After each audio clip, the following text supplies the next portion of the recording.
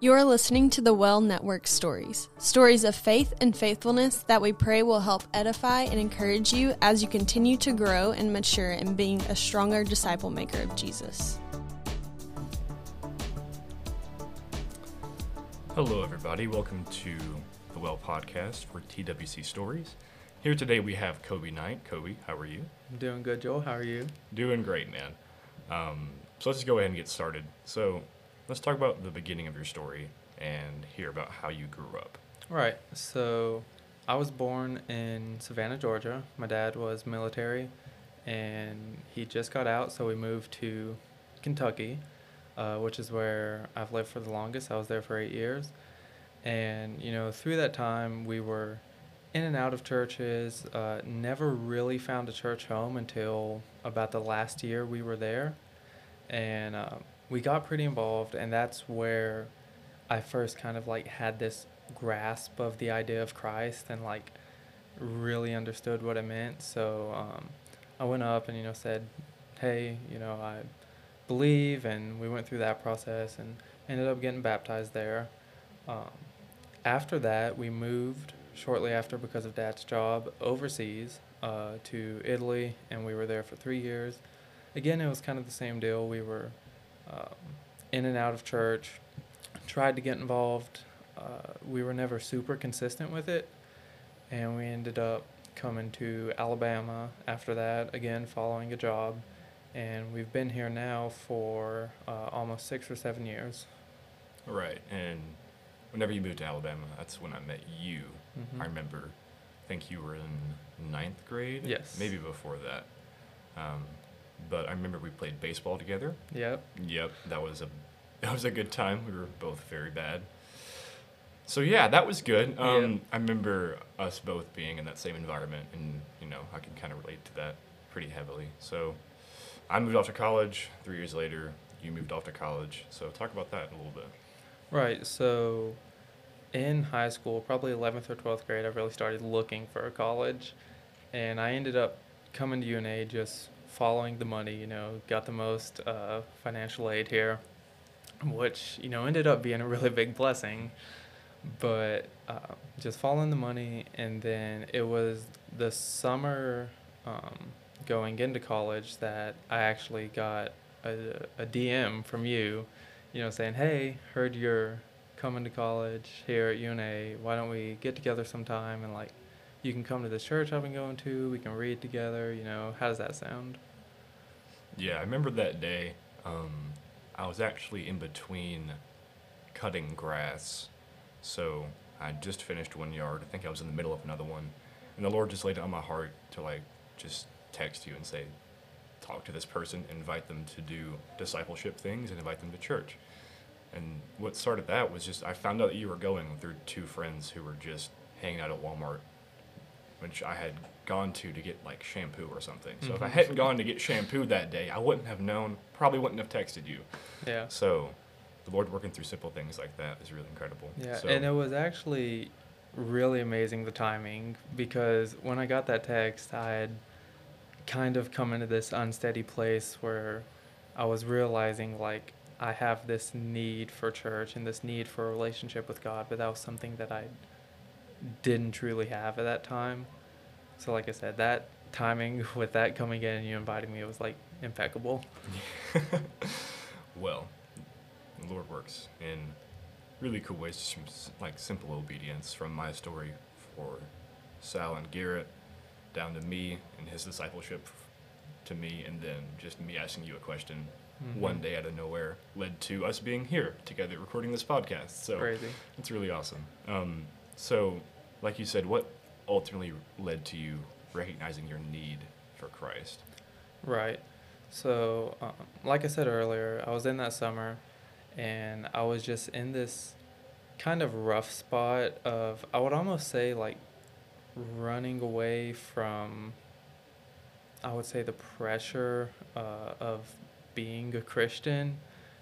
And I was, just kind of doing my own thing and having no regard for anyone else, basically. And then, it came back and bit me in the butt. And then, like I said, then I realized I had the need for a church and for Christ. And then I ended up coming to UNA, got with you, and got introduced to the Well, and we started reading together. And that was a game changer for me. It just really opened my eyes to what a healthy church is and looks like, and then the impact that that can have on my life. Right. Yeah, for sure. I can really resonate with that. Just understanding and like actually being in a community for once, it's definitely a game changer. So, we went through Romans for I believe about 6 or 7 weeks, Yes. and then you went to the Well weekend, which is our like membership class thing. So just talk about that because that's where the Lord really overwhelmed you. So by this point, I had been going to the Well for a minute, and I'd been really getting involved and diving headfirst into this church and its culture and the people within it. And so, like you said, I'd gone to the Well weekend because I was considering membership.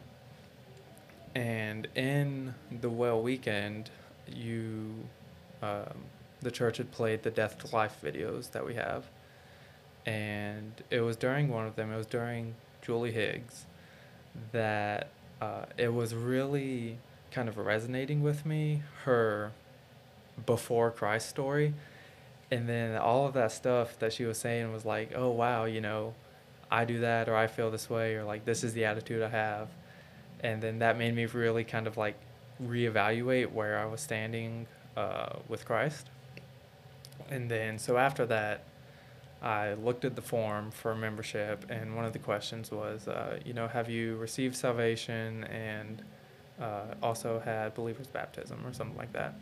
And I remember walking up to you and being like, hey, I don't know about this question. I don't know if I can answer that truthfully and be like, yes, I have. So that really created this conflict in me. And I ended up going home to work in Athens.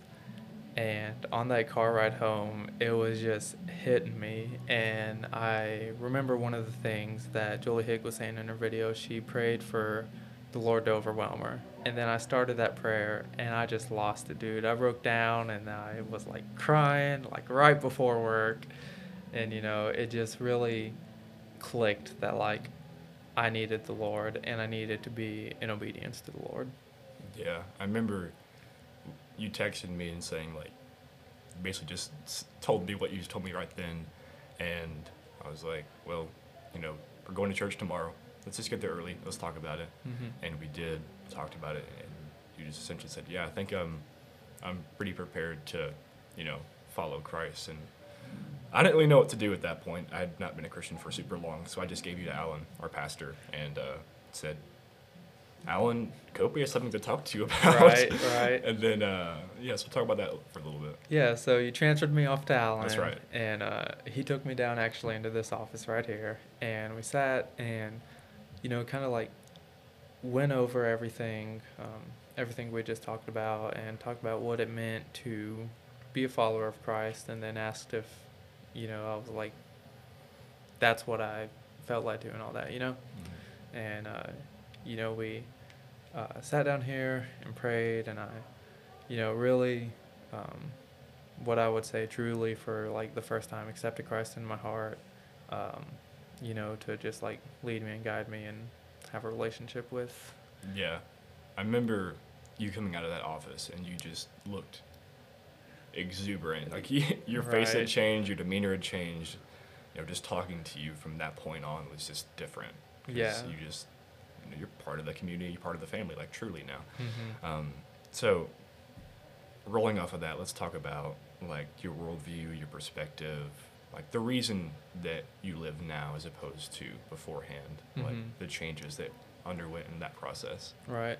So, like I said earlier, before I was almost running from this responsibility of living a Christian life, and I would definitely say I was kind of in this culture of cultural Christianity and just that mindset, and I didn't really like it, so I was just doing my own thing and whatever I wanted, basically. And then after, it's kind of like a veil was lifted up over my eyes, and I can like really see how things are, how I should be living according to the word, and just all that stuff.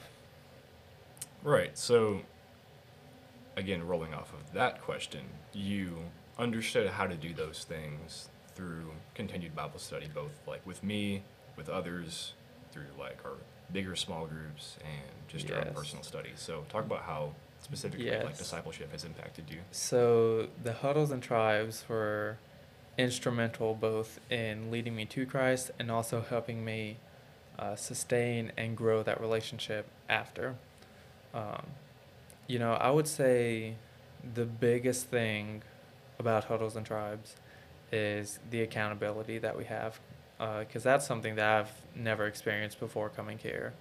And I'd say that's definitely a game changer, and it better prepares me and everyone, who is a part of a huddle or tribe to be able to go out into the world and, face the challenges that it presents. Mm-hmm. So you said that is one of the main factors for your growth in your relationship with Christ. You're just able to grow in community as opposed to lone wolfing it, I guess. Absolutely, because it's, when we have the community around us, we're stronger, I feel like I would say. Yeah, definitely agree with that. So for people who come from a similar background, coming from, cultural Christianity, it being all around you, from the school you go to your family, to the churches they went to now, what would be your advice to those people who feel like there's really more pressure to Christianity than there is actual joy? Yeah, my advice is to almost forget these pressures that are put on you and instead give it all to God. Like I said earlier, I heard in Julie Higgs' video, and then I prayed for God to overwhelm me, and that just opened my eyes to, the power that he has to take control of our lives and just guide us. And it becomes a lot easier when I can rely on God instead of relying on myself to get through life. Yeah, it's definitely a lot easier, isn't it? It is, yes. Yeah, a whole lot of pressure taken off you to live how you want to do, as opposed to just letting God do all the work. That's right. So, all right. Well, thank you so much, Koby. Yes, thank you for having me.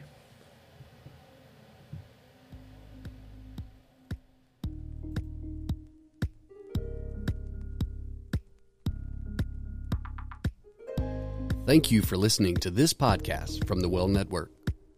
The Well Network is a church planting network with a vision of planting 16 churches in university cities by 2026.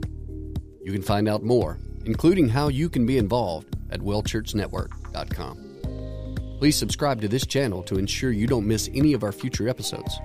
And as always, the Well Network exists to send disciple makers of Jesus by being disciple makers of Jesus. And we hope this podcast has helped to encourage and edify you towards that end.